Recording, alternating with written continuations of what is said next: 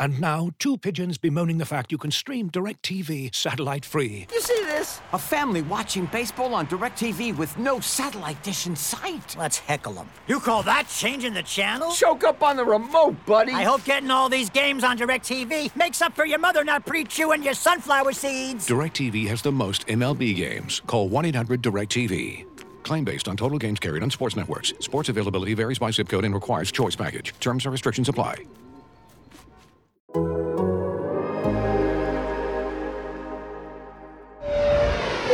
Ladies and gentlemen, welcome aboard the Athletics Can't Wait Jets podcast, your nonstop shop for all things Jets. Now here are your hosts, Tim McMaster and Connor Hughes. Listen safely.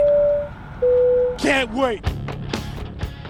Happy Election Day, everyone. Joe Douglas decided to take advantage of the natural diversion by holding a press conference at 4:30. We're not about to let that slide under the radar, though. We're here with instant reaction on the Can't Wait podcast. Tim McMaster here along with Connor Hughes, our Jets beat writer. He was on the Zoom call with Douglas and our producer Marissa Morris as well. Subscribe, give us a 5-star rating wherever you listen or watch. And of course I kid, it wasn't because of Election Day. Douglas isn't trying to dodge us all and skirt the media. He instead was doing this because of the trade deadline, which was quiet for the Jets. But Connor, before we get into everything Douglas talked about today in the press conference, did you have time to vote before you jumped on the Zoom call? Yeah, I did. I did it yesterday. It's obviously a little different this year and a little unique and weird and funky, obviously, because of COVID. But yeah, we did our, Bree and I went. We went to, we live in Morris County, so we drove up to the fire station where they had the little drop box. We filled ours out in the mail and then put them in there. Because I don't think Jersey has any in-person voting. Am I wrong about that? You guys are in. No, we discussed this before the show started, but you must have not been listening. No, I totally zoned out. I was focused on making sure we Jersey does have in-person voting, but if you vote in person, you need to bring your ballot that you were mailed. So if you have not done that yet, you have probably an hour and 20 minutes. Yeah, you got 2 hours, an hour and 20 minutes. Yeah, so get out there and vote if you hadn't. You're allowed to leave this live broadcast if you haven't yet voted and go do it and check out the podcast later. Anyway, let's move on to the Jets and Joe Douglas. He talked basically about the topics that we expected him to talk about. He also kind of put the blame on himself. At least that's the way he said it. He said he needs to get better players out there, better players around Sam Darnold, better players for Adam Gase. But let's start with what, Connor, I think is going to grab the most headlines, which was basically him coming out and saying that Adam Gase is part of the solution for the New York Jets. Now, he's not going to come out and say, hey, if the team loses on Sunday, I'm going to fire him. And if not, I'm still going to fire him at the end of the season. He's not going to say that after 8 games, but he probably could have come up short of saying Gase is part of the solution. Yeah, I mean, look, I think that with Adam there or with, I should say with Joe, I mean, that's nothing. I mean, it doesn't guarantee Adam Gase a job beyond this week. It doesn't guarantee Adam Gase a job through the rest of the season, and it certainly does not guarantee Adam Gase a job in 2021. I mean, it's just not what he's doing. I mean, it was basically him coming out and trying to not make a headline while also giving a vote of confidence to his head coach, who he knows is struggling. And it wasn't, I wouldn't read too much into it. You know, I mean, there's never going to be a GM that comes out and says, my coach sucks, he's not doing enough, I'm sick and tired of this, and then like slam a clipboard down. And certainly that's not going to be Joe Douglas. I mean, this guy is a family man. He's friends with Adam. This is, football aside, these two guys are close. So it's not like he's going to come out and say like, oh, you know, screw this dude, get rid of this dude, I don't want him, he's bad, he's the reason we're losing. No, I mean, he gave his friend a vote of confidence. He shouldered some of the blame himself by saying he hasn't done enough to give Adam Gase the talent that he needs to have success. And he said, yeah, I believe he can be a part of the solution. Now, is he going to be given that opportunity? No, unless the Jets win out. Like, unless the Jets win out or somehow win 7 of their final 8 games, or maybe 6 of their last 8 games here, Adam Gase is not going to be this team's head coach next season. It's not going to happen. He's not going to be the team's guy. They're going to let him go. I think there's a chance they could let him go after this Patriots game. If not, they'll let him go a day after the season, you know, basically on Black Monday or whatever it is. That's when they'll make the change. But they're not going to, it's not going to be one of these things where Adam Gase, you know, these words from Joe Douglas just guaranteed Adam Gase a job in 2021. No, I mean, this is his friend. This is a guy that he's known for many years. This is somebody who he feels some blame for, believing that if he had given him a better roster, maybe the Jets would be in better success. And he was basically just trying to come across and say that here with what he did. We're going to take some questions from you folks who are tuning in live as well. So throw them in the chat. We'll get to those at the end. Before we move on to other stuff like Darnold and everything else, just what was the overall, I mean, it's a Zoom call, so it is what it is, Connor, but what was the vibe you got from Joe Douglas? Was he kind of the same Joe Douglas that you generally encounter, whether it's at the combine or the beginning of training camp or whenever he's speaking, or did he seem at all different, phased by the fact that his team is 0-8 right now? No, he seemed down. I thought that. I mean, Joe's never a guy that's showing like a ton of emotion. I mean, he's former offensive lineman. He's the stoic guy. He's, this is X's and O's, and this is we're gonna build this the right way, blah blah blah. Which reminds me, I forget we sent this rundown like right before the show. One thing we do need to touch upon, Tim, which I was like, oh, this is a really good thing that he said, was his approach in free agency this coming year, where the Jets are gonna have more cap space than anyone else. So remind to bring that up. That's the part of the rundown that says, how will they build? Okay, cool. Connor doesn't know where the rundown I love when Connor actually references the rundown. Yeah. I love it. He doesn't know where it lives. He doesn't know where we type all this stuff into, but he knows it exists somewhere. I know when it's texted to me, when you guys text it to me. So I'm also upset now that the previews that Marissa makes for the show, because everyone's like, oh, what does Marissa do other than like monitor the chat? What does Marissa do? Marissa usually makes these preview things for us, like all the preview things, and Marissa always sends them to me, and it's like, it's so nice and I love it so much. And Marissa makes the picture, and she makes the little like Twitter thing, and she texts it to me, and then she's like, remember to tweet this out, because I totally forget, and if I don't tweet it out, I get another like reminder like, hey, tweet this out. And so Tim made the one for this last one that we just did, like this last show we did, Tim made it this time. And Tim like randomly texts, hey, Tim sends it on Slack, which is not how it's supposed to happen. Then after he sends it on Slack, then he texts it in our group chat. He doesn't send it personally. No, and then he's just like, hey, you gonna I was like, what is this? All right, and we're doing reviews, by the way, because our review cycles are up. Guess who's getting a little note in her review that suddenly I'm not getting the preview from Marissa anymore. Okay, well, as you say that, it's like you want me to throw you under the bus. He literally just texted me, you tweeting for me? ? So well, I went to go look about the Adam Gase thing. I was like, shoot. I was like, man, this is really hard for me to tweet and talk at the same time. I just can't do it. I was like, is Marissa doing it? But then I didn't see a tweet up right away. So I was like, all right, how am I'm monitoring the questions in the chat. We're taking questions, That's true. Don't worry. I did put Marissa's review. Our podcast would not be the same without Marissa. Then in really small print, it would be better. I'm just kidding. But no, you asked about Douglas's. I mean, he, like I say, he's never going to be over the top. He's never going to be this guy that's going crazy or like, slamming fists. He's not. Who was that 49? Mike Singletary, where I want winners, and he's never going to do the old Denny Green where it was, we had him where we thought they were. It's not Douglas. That's not who he is. But I will say that he seemed very. I see a comment here. Marissa is the best podcast mom, and I think that is like A plus comment. I saw it in the corner of my eye. I was like, what? I was like, that's pretty good. But no, like he was very, I thought, down. He was very like, this is not what I expected. Because when I tell you guys, and I've said this before, like what makes this Jets season so damning, and what makes this Jets season so alarming, and what makes this Jets season so surprisingly inept, is that they didn't expect this. In 2007 or 2017, I'm sorry, Mike Maccagnan made a concerted effort to not try to win. He got rid of Brandon Marshall, he got rid of Eric Decker, he got rid of David Harris, he got rid of all these guys, and he wasn't overly tanking, but he wasn't exactly fielding a team that he expected to make the playoff push. He had his eyes on Sam Darnold, Josh Rosen, Josh Allen, that top-tier quarterback class that was going to be there. That's who he was focusing on, and he was kind of like, all right, let's tear this apart and then build it back up. That's not what the Jets were trying to do here. Like, the Jets actually thought that they had a team that was going to be able to compete for the playoffs. Not maybe necessarily get to the playoffs, not necessarily win a Super Bowl, maybe not compete in the AFC East, but they thought they would be a 7-8, potentially 9-win team, that if everything broke their way and Mims was as good as they thought and P. Ryan and the line worked, they could win 8 or 9 games. Like, that's literally what they thought within this building. So to go into the season and begin week 1 with that thought, and now suddenly be here after 8 games, 0-8, and steamrolling toward 0-16 and literally looking like a team that's unable to win a game.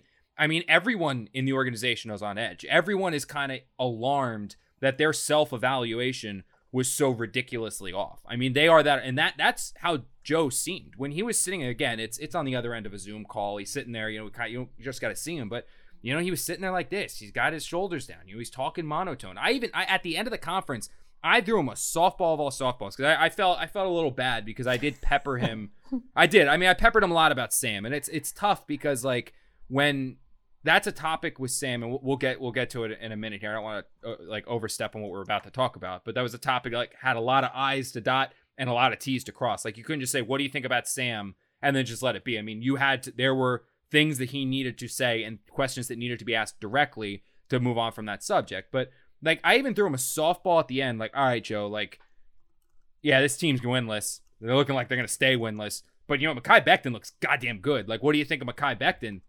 And he turned the question Mekhi Becton into basically like Mekhi Becton is kind of upset that he hasn't been able to help us win more games. It's like, wow, like this was as not even a softball. I put it on a tee, and he was still that way. I mean, you can see that this guy is emotionally invested in this. He's upset with this. He admitted, I asked him, I was like, is this job more than what you expected? Like, is the job you got to do, is it more than you? He goes, no, I went into this with open eyes. I knew what I had to do, and nothing's kind of taken me by surprise. But you could tell that this entire season, at least halfway point of the season, has beat him up quite a bit. And he's distraught by this quite a bit. And everyone in the organization is, from Adam Gase to Christopher Johnson, Jaime, and everyone else. I mean, they are all legitimately upset over this, and I think Joe came across that way in the press conference, that he answered all of the tough questions, and he had to answer a lot of them. I thought he handled it with professionalism. He didn't dance around too much, except for the questions that you expected him to dance over.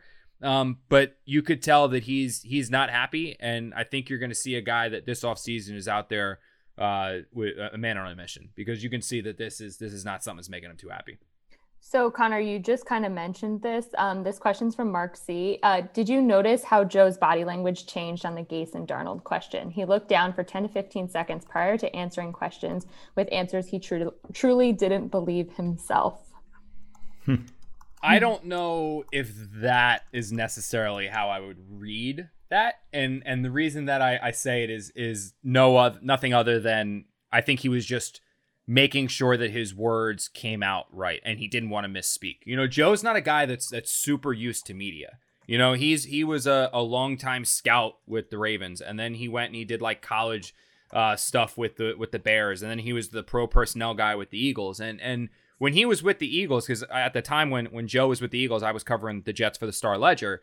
There were times when I would be at the Senior Bowl where Elliott Shore-Parks, he wouldn't be at the Senior Bowl, so I would go and like talk to Joe, because that was like the one time that Joe talked to the media, is that Joe would do media with the Eagles reporters at the Senior Bowl, and he'd ask, answer questions about the college guys and scouting stuff. But aside from that, he's never been in a situation where he received the criticism, where it was like, it doesn't look like you've done your job very well. Why have you sucked at your job lately? Tell me. Like, he's never had to answer those questions. And so this is a whole new situation. So when he was being asked about Adam, when I and others were asking him intently about Sam, I don't think he was saying questions that he didn't. I don't think he was saying answers that he didn't necessarily believe. I think he was taking his time to ensure that he didn't say something he regretted or something that he didn't mean, or get his words twisted up. Because again, this is not Jacksonville. This is not Houston. Like, this is New York. This is the New York media market. I mean, there were like 35 people on that Zoom call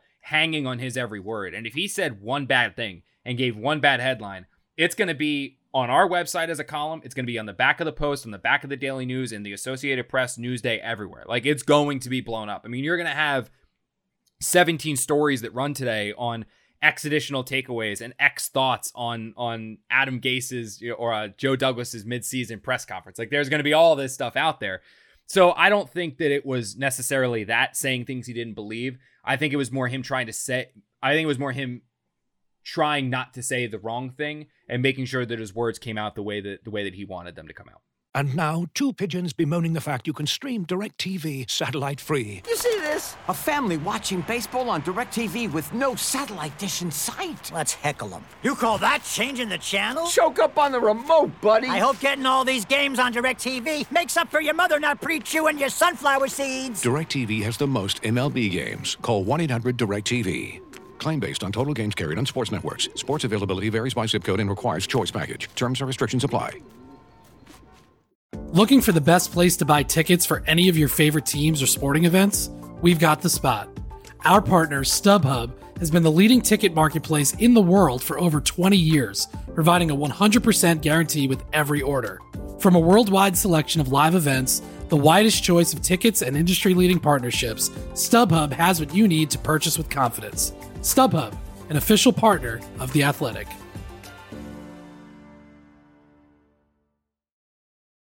All right, let's get into Darnold, because I feel like there was as much about Sam Darnold in this press conference as anybody, as you would expect. But it was also a little bit all over the place, Connor, because it's a similar situation where he's not going to say, well, we're going to have a different quarterback if the season goes bad enough and we're going to trade Sam. You know, he can't say that.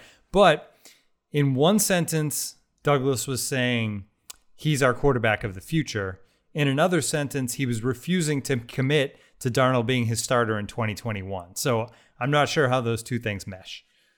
Yeah, he was all over the place. I mean, that was when like the first question I asked him was, do you believe that Sam Darnold will be this team's quarterback in the future? And how would you assess Sam Darnold's play right now? And the first thing he said about Sam Darnold was, I haven't done enough in surrounding him with talent. I have not basically given Sam Darnold. Yeah, it's true. Like, he hasn't given, I mean, I give Joe some slack because he's had one off season. It was 2 years of Mike Maccagnan not doing anything, and that was the real issue. Like Joe had one off season, and he thinks he fixed the offensive line, and he thinks he put receivers out there the Jets can have success with, but the Jets have never had all three of their starting receivers out there, and the offensive line, I think, has played 3 total games together of the offensive line that he built. So he said, I haven't done enough. I want to do more. And then, like, the second part of the question he just didn't answer. Like, he didn't answer the second part about Sam Darnold being is Sam part of the future. He did say, I think Sam Darnold is an ultra talented quarterback. I think Sam Darnold can be really good, but didn't touch is Sam going to be a part of this team's future? Rich Cimini over at ESPN then followed up like 2 questions later, like, is Sam Darnold this team's quarterback? Like in 2021, like, will he be this team's quarterback?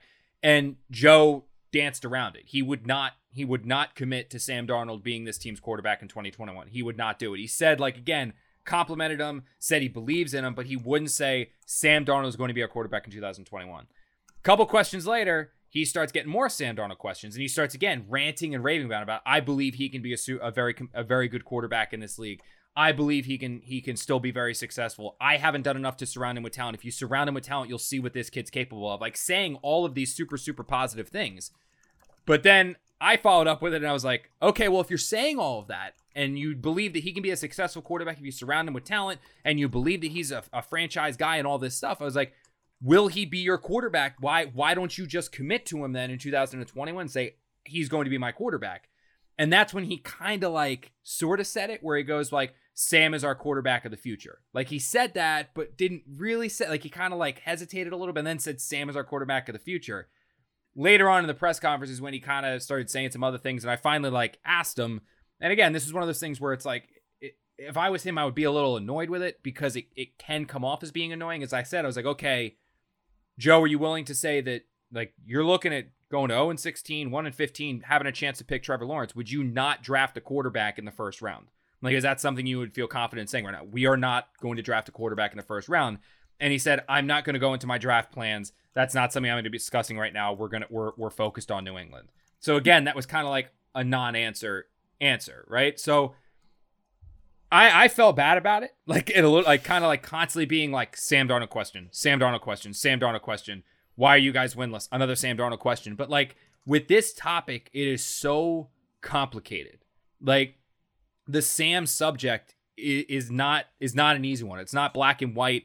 It's not just a one-word answer. Like, it is complicated because it's how do you evaluate Sam Darnold?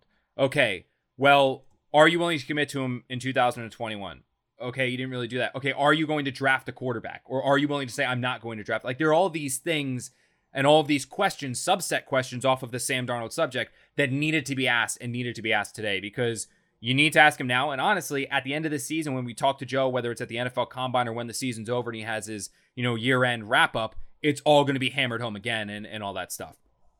Now, what I will say is, with everything that Joe said today about Sam Darnold and the future comment and all of this stuff, blah, blah, blah, yada, yada, yada, this does not rule them out of drafting Trevor Lawrence.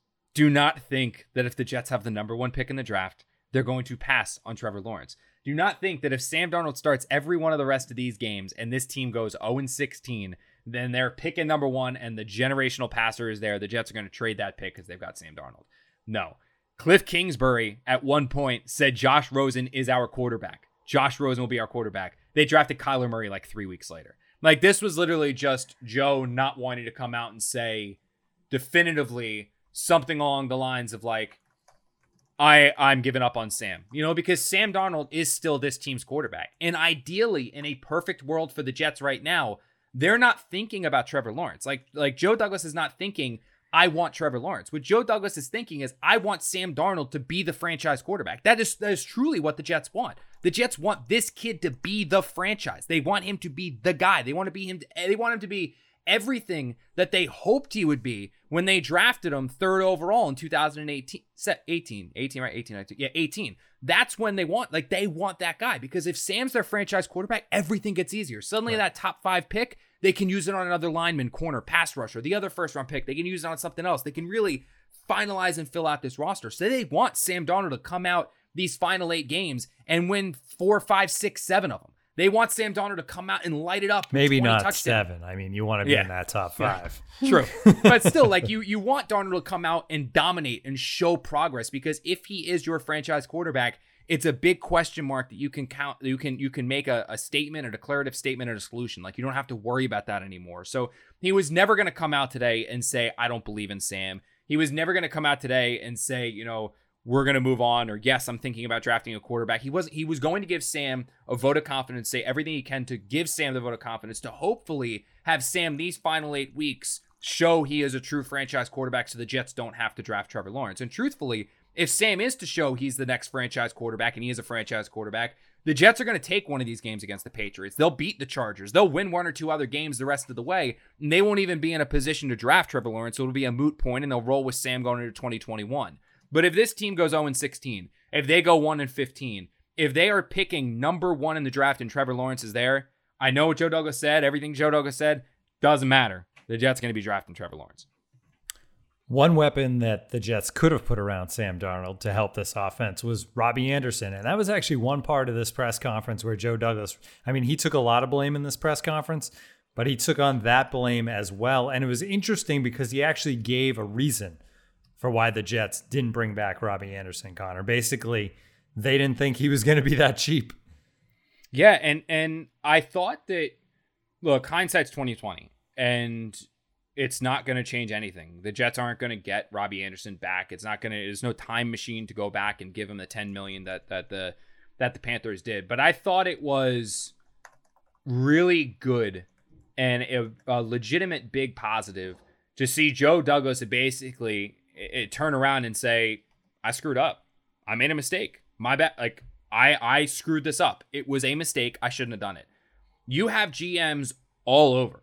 Bill Belichick. Look at that. Like, Bill Belichick is in the midst of a 4-game losing streak for the first time, and that guy doesn't have enough fingers to point at other people. He can't stop pointing at other people and blaming other people.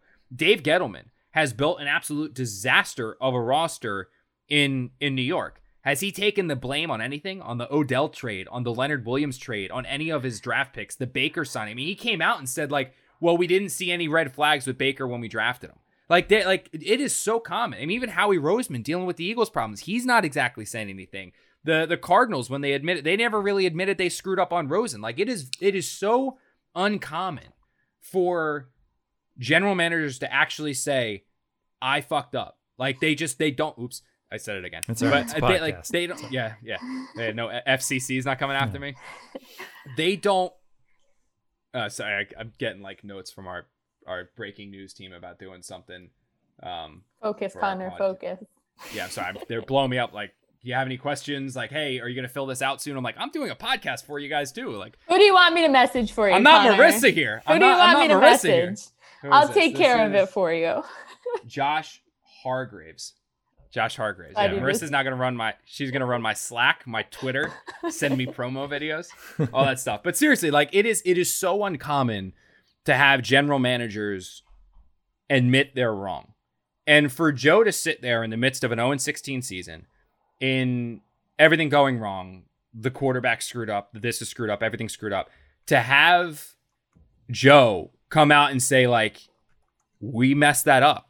I wish Robbie was still here. We need to reevaluate how we evaluate the market of our prospective free agents because we don't want this to happen again. And he basically said that he wishes, right? He actually literally said it. He goes, I wish Robbie Anderson was doing what he's doing for us. We don't want to let good players out the door. That's what he said. I don't, and I'm paraphrasing slightly because I don't have the exact quotes in front of me, but he basically said, I don't want to have good players walk out the door. And it's admitting that that's what they did. And basically the reasoning for it and the way that it was that, and we talked about this, like we talked about it leading in to free agency. We talked about when we were discussing Robbie Anderson.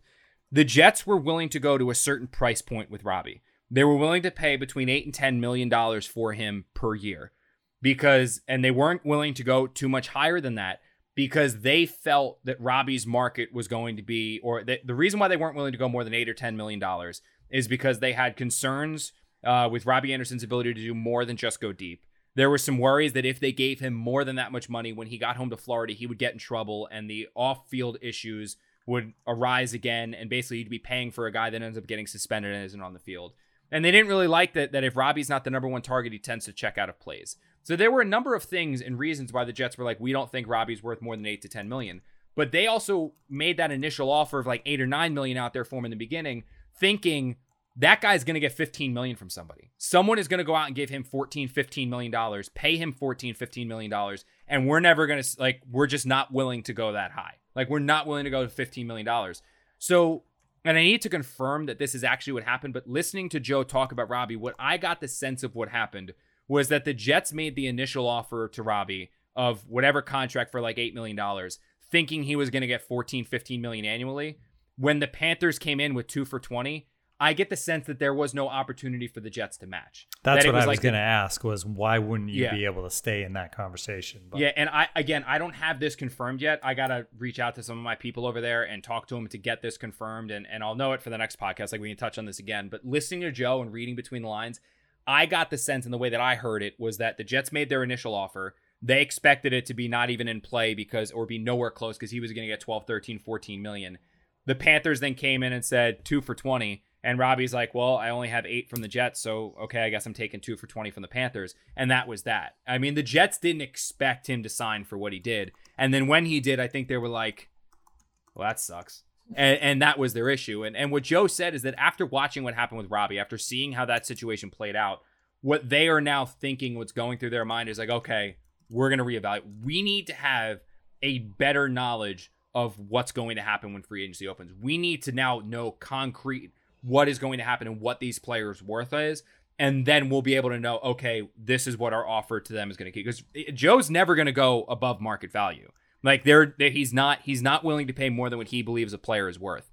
What I think annoyed the Jets and where Joe screwed up, and he admitted he screwed up, was that he didn't know that Robbie's market was going to be 10 million. He thought 12, 13, 14, which is why he backed out. He didn't know it was going to be 10, and if it was 10, he would have paid him, and that's where he screwed up. And like he said, he let a good talent go out the door because Robbie looks great right now.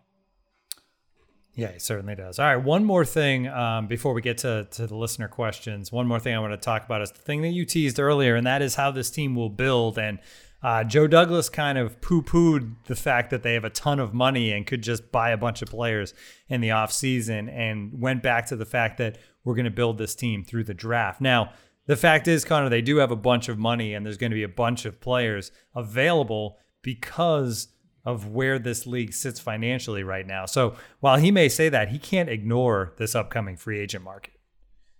Yeah, but you know what, dude? That is the one thing that that you want a headline. Like you want something that stood out to me that wasn't just coach speak or GM speak or trying to say something to not piss people off or trying to sit and making sure you don't make a headline. That is what was not a headline. That was true Joe Douglas. And that was something that I was like, okay, that gave you the roadmap to the future. Okay, that showed you how this team's going to be built. Because the Jets right now, I looked at it in OTC, the Jets are projected to have $80 million in cap space. The most cap space of anyone in the NFL. That's before they cut Henry Anderson, which is going to put them near $90 million in salary cap space. And they can move on for some other guys as well. Greg Van Roten's not going to be back. The Jets are not going to bring back Greg Van Roten, so he's going to be cut. There's a chance that George Fant gets cut as well. If those two guys and Henry Anderson go, the Jets are going to be looking at almost $100 million in salary cap space this coming off season. That's going to position them with the most in the NFL in an off season that is going to see teams gutting rosters. Like we were texting about this in our group chat. The New Orleans Saints are going to be $92 million over the cap this coming year with a projection of $176 million. The Philadelphia Eagles are going to be $65 million over. There are going to be 12 teams with $2 million or less in salary cap space. The vast majority of those negative, needing to cut people just to get back to even. So they're going to see a free agent class that has, I think it honestly might be a historic free agent class. It might be a free agent class that is so robust that you've never seen anything like it. And what Joe said basically is that it's not something that he's going to do. He's not going to build this thing through free agency. Now, if there is an A free agent out there that he believes can help this team, Joe Thuney, somebody he was willing to break the bank for last year. I know Ronnie Stanley just got his deal, but if there's like a top tier offensive tackle, again, somebody who had to get cut, the Saints have a guy, Andrus Peat, I believe it is somebody who's probably going to be cut because they don't have the room to pay him. Marshawn Lattimore, somebody the Saints don't really have the means to pay him next year. If there is an A free agent, Pro Bowl, All-Pro player with no off-field red flags and somebody that they believe can be a culture changer for this team, Joe will go out and pay him. Like Joe will go out and give him the money that he needs to give him, like that kind of stuff. He will go out and pay the guy. But as far as like the offseason that Mike Maccagnan had his first year here, where he signed Darrelle Revis and Antonio Cromartie and traded for Brandon Marshall and brought in all these stars and like 30-year-old guys just to give the Jets an immediate boost, it's not what Joe Douglas is going to do. And he pretty much said that. That is not something he's going to do. This thing will be built through the draft. He will build this thing through the draft. He will cultivate talent through the draft. The players that get money from the Jets will be the guys that he drafts. Those free agents that are out there, those guys that are available, he's not building this thing through free agency. And the quote that he said is that good teams aren't bought. I think that's the almost the exact thing that he said was the good teams are not bought. And he compared that to not only the NFL, but NBA, NHL, and everything else, is that the best teams are not bought. And if you compare this to like the Kansas City Chiefs, who are one of the best teams out there, the Baltimore Ravens, one of the best teams out there, the Seattle Seahawks, one of the best teams out there, the New England Patriots, the team that when they had Tom Brady was seemingly in contention every single year, none of those teams usually make splashes in free agency. Those teams hit on their draft picks, and then they reward their draft picks with contracts, and they'll occasionally plug a hole with a free agent signing. I think that's what the Jets will look to do this free agency. They'll look to plug a couple holes with free agency, but they won't field a team that's bought. This isn't going to be the best team money can buy. The Jets are going to focus this on the draft and try to build it the right way. And that's different. It's probably not necessarily what fans want to hear because you want the splashy free agent signings and stuff like that. But it's probably the right thing to do. And you're seeing that. That's probably how Joe Douglas is going to do it. Don't you think the draft is going to be harder than recent years with all these college players that have opted out? Who knows what, there's the different games, harder to evaluate, the all-star games at the end of the year. Who knows what the combine is going to look like next year? I mean, like that's going to be a difficult, he might not, I don't know. It'll be right. Interesting.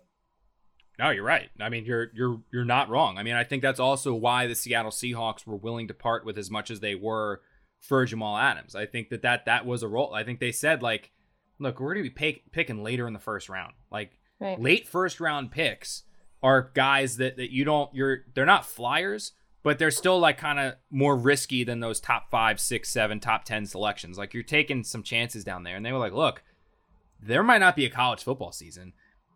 As you said, there might not be the all-star games, the combine, who knows? Like, all of these things might not happen. And if those things don't necessarily happen, well, like, this pick isn't going to be as valuable. So I think that's why the Seahawks were like, you know what? We're a team that's got a chance to win a Super Bowl. We're a team that's going to be right in there till the end. Let's go get us an all-pro player. Let's go get us Jamal Adams, and we'll give up some picks in a year, and we'll see what we can't do with it. But I think that for Joe, I think it's going to be that he just trusts his scouting, and he trusts his scouts. And again, this is a guy that is born and raised, like the old Bane saying, like you merely adopted the darkness, like, the old Batman line. Like Joe Douglas was like raised in the darkness that is the NFL draft. Like that is his thing, is college scouting from the lowest level up to the highest, obviously now as a general manager. That's what he does. And I think that what you're going to see now is a guy that just says, these are my draft picks. I believe I can hit on my draft picks, and that's how we're going to do this the right way. And he's not going to, I think he said, what was the way that he phrased it today? He said financially healthy or something like that is how he phrased it. He's worked pretty hard since he became the Jets general manager to get this team to a position where they were financially stable. He's there now, and I don't think he's going to take all that work he's done to get them into such financial health to then say, screw it, I'm going to blow it like crazy in one free agency. I think he's going to be smart with this. I mean, they're not going to make a splash. Right. Like that's that I want to make clear. They're not going to make a splash, but they're not going to go out there and say, okay, here's the top 5 free agents on the market. We're signing them all. Like that's not going to happen. Yeah, that's smart. Makes a lot of sense. Sign your own, and then you get those little. You mentioned the Patriots. You get your Stephon Gilmore when you need it to fill that hole. As you've probably heard by now, we've teamed up with BetMGM this season. We'll be using BetMGM lines to make all of our picks, and we'll have special offers for our listeners each week. If you haven't signed up for BetMGM yet, use bonus code The Athletic, and you'll get a 1-year subscription to The Athletic, plus up to a $1,500 first bet offer on your first wager with BetMGM. Here's how it works. Download the BetMGM app and sign up using bonus code The Athletic. Make your first deposit of at least $10. Place your first bet on any game and claim your voucher for a 1-year subscription to The Athletic. See BetMGM.com for terms. U.S. promotional offers not available in D.C., Mississippi, New York, Nevada, Ontario, or Puerto Rico. Gambling problem? Call 1-800-GAMBLER. Available in the U.S. Call 877-8-HOPE-NY or text HOPE-NY 467-369 in New York. Call 1-800-NEXT-STEP in Arizona. 1-800-327-5050 in Massachusetts. 1-800-BETS-OFF in Iowa. 1-800-270-7117 for confidential help in Michigan. 1-800-981-0023 in Puerto Rico. First bet offer for new customers only in partnership with Kansas Crossing Casino and Hotel. Don't forget, if you haven't signed up for BetMGM yet, use bonus code The Athletic, and you'll get a 1-year subscription to The Athletic, plus up to a $1,500 first bet offer on your first wager. All right, Marissa, let's move on to some questions from the listeners. All right, Connor. So we have to touch on the trade deadline. It was a pretty quiet day across the entire league. Did you expect the Jets to do more at the deadline? No, I mean, they were gonna listen to stuff. I mean, they were gonna, if some team made an offer for them, they were gonna do it. I mean, I'm sure they were willing to trade somebody like Marcus May for the right package. They were willing to trade somebody like Jordan Jenkins for the right package. But some of the stuff that was out there that you guys started texting me about, and some of the stuff that I happened to see come across the notepad or so here about like the Jets were shopping or trying to trade Chris Herndon. That one got a little chuckle out of me because that was simply not true and was shut down pretty heavily. And anytime I see something like that, I always go, it's like, just, you gotta think about who you're listening to, and you gotta think about like what you're reading and where it's coming from. And if you think about where it's coming from and you think about what you're reading, you can pretty much piece together whether that statement is true or not. Like that's just true. And I know when I heard that one got me to laugh because I was like, that's just not true. And I remember I reached out to somebody over at the like a couple of my sources, and I was like, Chris Herndon, really? And the answer I got back was LOL, and then F no, and then somebody else is like, just wait till Joe wants to talk about this one. And I was like, all right, let's see it. But I mean, I wasn't as surprised because, again, like the Jets don't necessarily have too many players out there that are like that. Like when you're making a trade at a deadline, normally the players you're trading at a deadline are guys on 1-year contracts that you realize are not going to be part of this team moving forward. So that's why you saw McClendon go and Avery Williamson go, and why Jordan Jenkins and Marcus May were guys that had the possibility of going. I think that those guys are usually the ones that move, and the people and the teams, I should say, that makes attempted acquisitions at acquiring those players are guys or teams that think those players can put them over the edge. You know, like the Buccaneers went out and got Steve McClendon. That wasn't a player to get, but he knew Todd Bowles and was like, all right, we lost a player on the inside. Steve can fill the void. With Avery Williamson, the Steelers lost Bush. They needed an inside linebacker. Avery Williamson could fill a void. He could help them. The other guys that the Jets could have moved, like Marcus May was not going to take any team from like championship contender to Super Bowl favorite. Like Marcus May wasn't going to do that. Jordan Jenkins was not going to make any team Super Bowl contender. We got Jordan Jenkins. Now we're a Super Bowl favorite. Like, that wasn't going to happen. Same thing with, Chris Herndon was never even on the block because he was a guy that is on his rookie contract still controlling. Same thing with Quinnen Williams. But I think that it's it was sort of surprising they didn't make more. But then when you actually think about the players the Jets would have dealt, it's not really all that surprising just because they didn't really have anyone that anyone else would want. This team's 0-8 for a reason, and the players are one of them. Got another one, Marissa? This is a comment. Tim and I were discussing this. Just we'll throw this one in there. The Big Blue Knight said Connor is the pod son who will buy GTA without his parents knowing. I'm assuming that, I got a lot of comments that I was the pod mom and Tim could be the pod dad, and so I thought that was pretty funny. That's true. That's true. It's good. Okay. I like that. So this was an interesting question from MMERC3. Is it true that Darnold is playing while injured? They're going to kill that kid before he can get traded. What are your thoughts on that? Who is this? Sorry. Is Darnold you weren't listening? Hurt, basically. I looked over to see the numbers. Mm-hmm. I was actually trying to see how many people we've got going. It's actually pretty impressive. Look at the number of people that are listening to this thing right now. But yes. Well, they're not going to keep listening if you aren't listening to their question. Yeah. It's fine. Coffee's wearing down. Talking about killing Sam Darnold? Yes. No, is Darnold playing hurt? Yes. And before trading him, is this is that a concern? Because would that hurt his trade value, basically?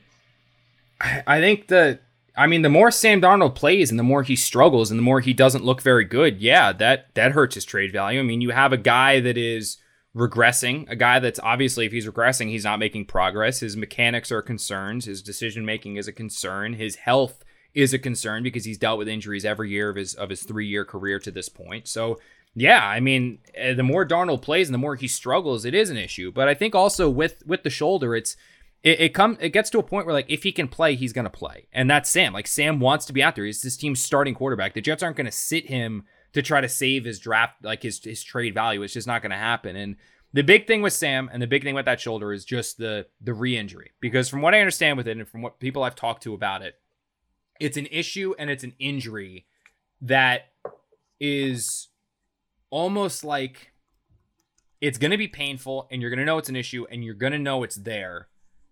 With that said, it's not something that's going to get worse. And as long as the injury is not going to get worse and you don't have the risk of aggravating it, you don't have an issue of it's a slight tear and then you get hit wrong and it's a total tear, then if Darnold believes he can play and the Jets can do things like shoot him up or give him a pill and send him out there, then he's fine and he'll be good and he'll be rocking and rolling. But 1 point rocking and rolling in case anyone at home is my tagline. The unofficial tagline. Can't wait drinking game. Yeah. But yeah, yeah. No, that's the thing with Sam is that it's just a matter of is he healthy? And if he's healthy, then, or if he can play, then he's going to play. If he's not going to risk further injury, then he's going to go out there. And as far as hurting his trade value and hurting his stock, it's going to happen. If he keeps struggling, it's going to happen. That's why that's not something you could be thinking about right now. It's just not. All right. We have one more question. This one is from Tommy R. Did anyone ask JD if this quote culture was what he was referring to in camp? Ooh. Boy, I figured people were going to be pissed about people are up in arms, right? Yeah, I don't think that you want to talk about culture. Technically it's not bad. No players are turning on each other. It's not the Cowboys, right? Yeah, nobody's pointing fingers. There's been no, we hate Adam Gase. There's been no Greg Williams sucks. There's been no players, no defenders pointed offense and offense pointed defense. None of that's happened. But you look at the Jets, Giants last night. They're what, 1-6? I don't even know what. Yeah. And they're competing. That's not culture. That's talent. Well, coaching. I think it has something to do with culture too. They go out there thinking every day that hey, you know what? We might have a shot. That's the thing is I don't think the Jets go out there and just I'm going to roll over. I don't think that's, truthfully, maybe I'm wrong. I don't think this team goes on the field and is we're going to lose today. If you watch, when Frank Gore leads him out, they're screaming and yelling and you watch the sideline, when Denzel Mims makes a catch, watch, you'll see Terrell Basham sprinting and yelling and screaming and going batshit on the sideline over a catch. Like, these guys are fired up. They're intense. They want to win. I just honestly don't believe they're capable of it. Like, that's honestly it. Like, I don't believe this team is capable of winning. I think there is such a talent deficiency and such an issue there. And honestly, it's embellished by the poor coaching that I think that that's a problem. Like, I honestly believe that that's the bigger issue the Jets have. Like, the issue that the Jets have isn't necessarily the Jets issue right now is not like, if you have a culture issue, it's the easiest comparisons with Tim reference, and it's the Cowboys. You see guys pointing at each other. You see guys yelling. You see guys scraping for excuses, and it's not the defense, it's the offense. It's not the offense, it's the defense. They'll turn on the coaches. That's not happening with the Jets. The Jets are losing games because they're bad. They're losing games because maybe they're not as prepared as they should be, and they're losing games because their coaching staff is not helping them. But they're not losing games because these guys are just rolling over and quitting. Like, I haven't seen that yet. There's still 8 games to go. When this team's 0-13, 14, maybe we get to that point. But at least halfway through the season, I think the culture is what's kind of kept this team together, if you will, when literally everything is kind of going bad on them. All right, I'll throw one more in that Marissa just fired over to me. It's from Snoopy.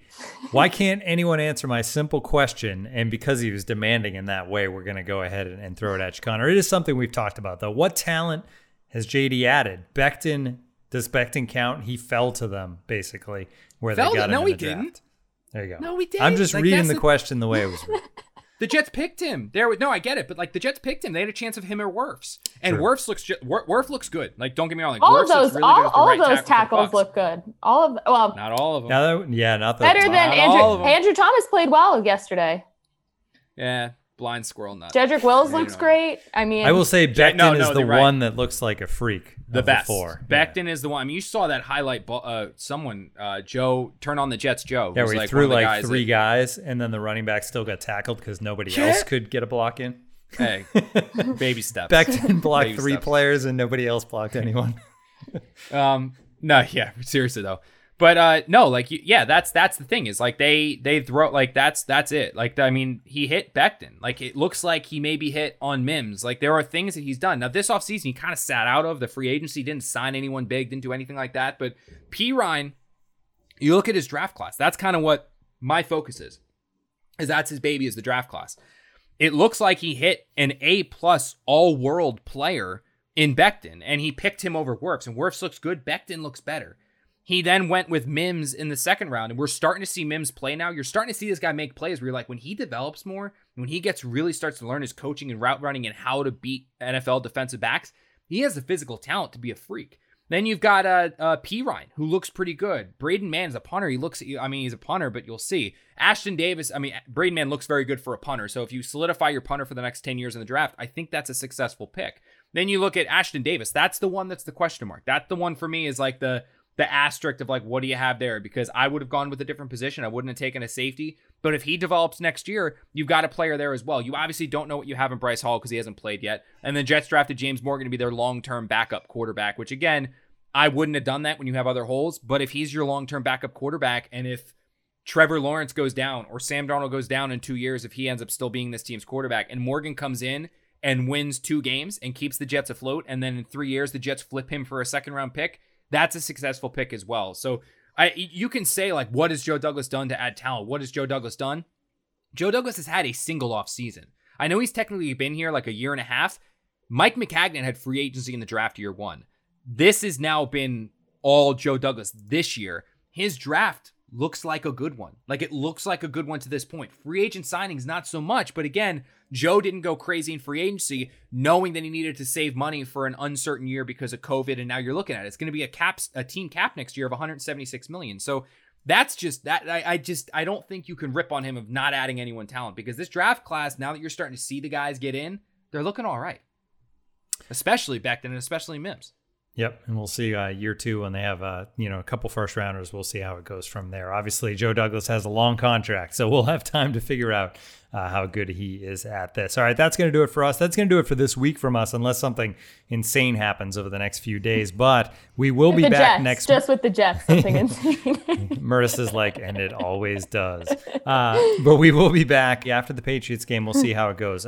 Follow us all on Twitter, Connor_J_Hughes. I'm at Tim M. McMaster. Marissa is at Marissa_Morris. We'll talk to you again next week on the Can't Wait podcast.